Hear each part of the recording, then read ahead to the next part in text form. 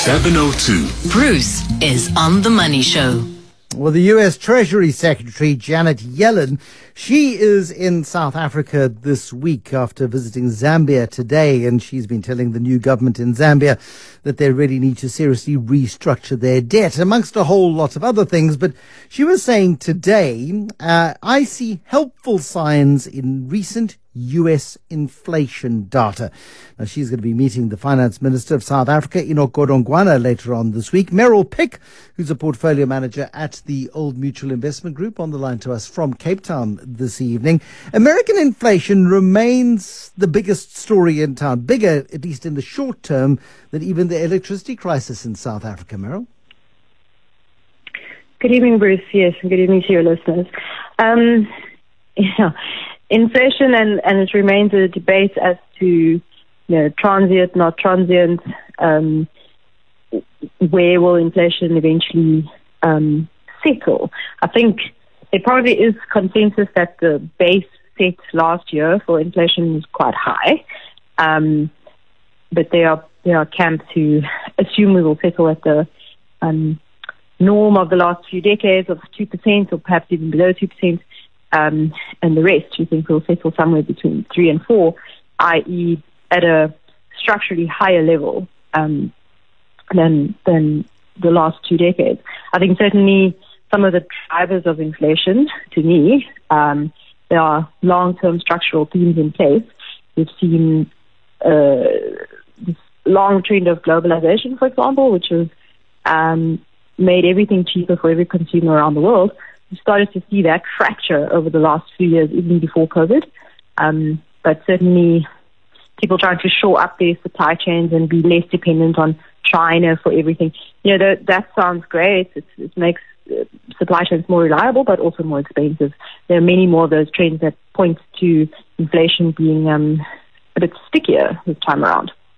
And I think there is an acknowledgement by many central bankers that although inflation is coming down, it's not racing down, and that's why we're going to get further interest rate hikes, possibly as much as 50 basis points again in South Africa, as odd as that might be, considering how long we've been raising and how much we've raised interest rates by, that there is still some fairly hard and fairly bitter medicine to come. Correct. So I think why is U.S. inflation particularly important for a market like us, an open economy with a floating currency? Our Reserve Bank has to keep pace with the Federal Reserve's interest rate hikes, or our currency comes under pressure. So much scrutiny on U.S. inflation. Why? Because it determines the path of their rate hikes and therefore indirectly our rate hikes. So the more that inflation persists, the more likely it is that the U.S. continues with rate hikes, perhaps at a slower pace. That's what they've been flagging.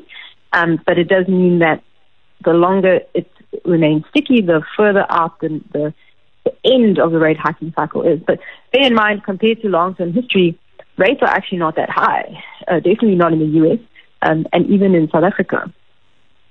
No, they're not, but we've become quite spoiled in the last decade or so with this misplaced belief that perhaps inflation has finally been defeated, monetary policy can control it, and suddenly, oh my goodness me, guess what, surprise, a bit like Jack Nicholson stepping out with a knife in your scariest movie you've ever seen, inflation re-emerges.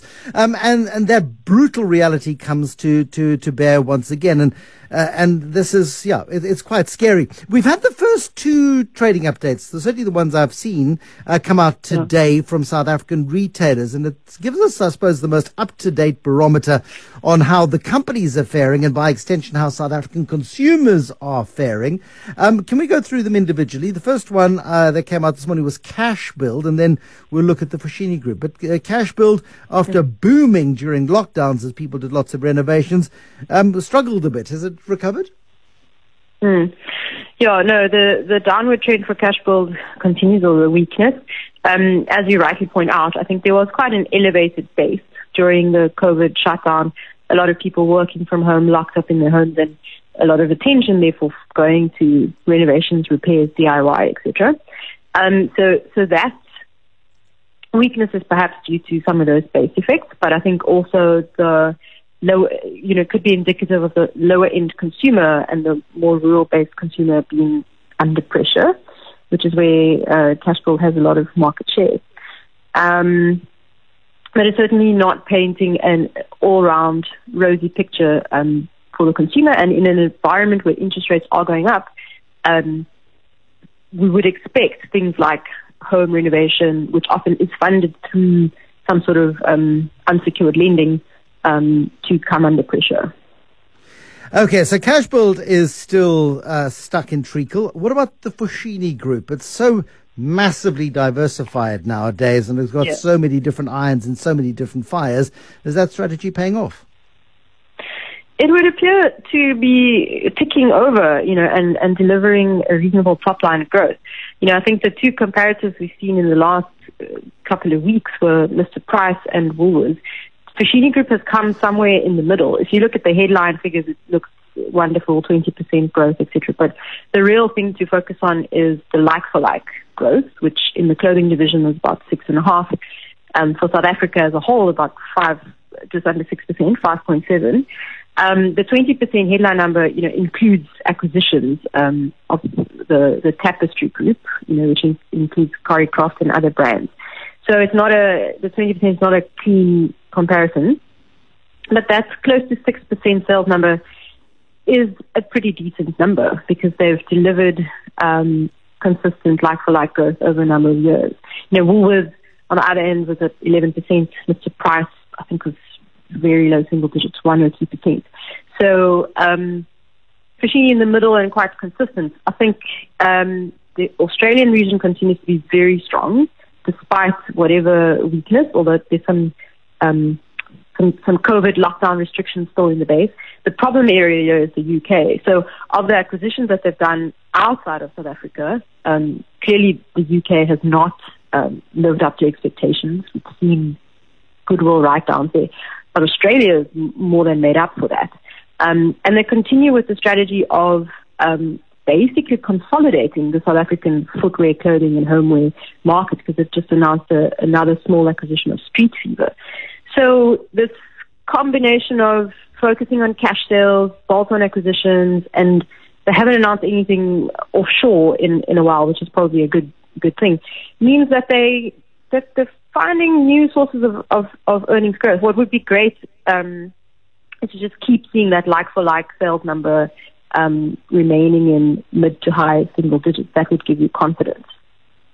Yeah, it's interesting, isn't it? I mean, retail, some sectors of the retail sector have held up well, and those that are more actively managed and have been very flexible during various crises tend to do better over the long term.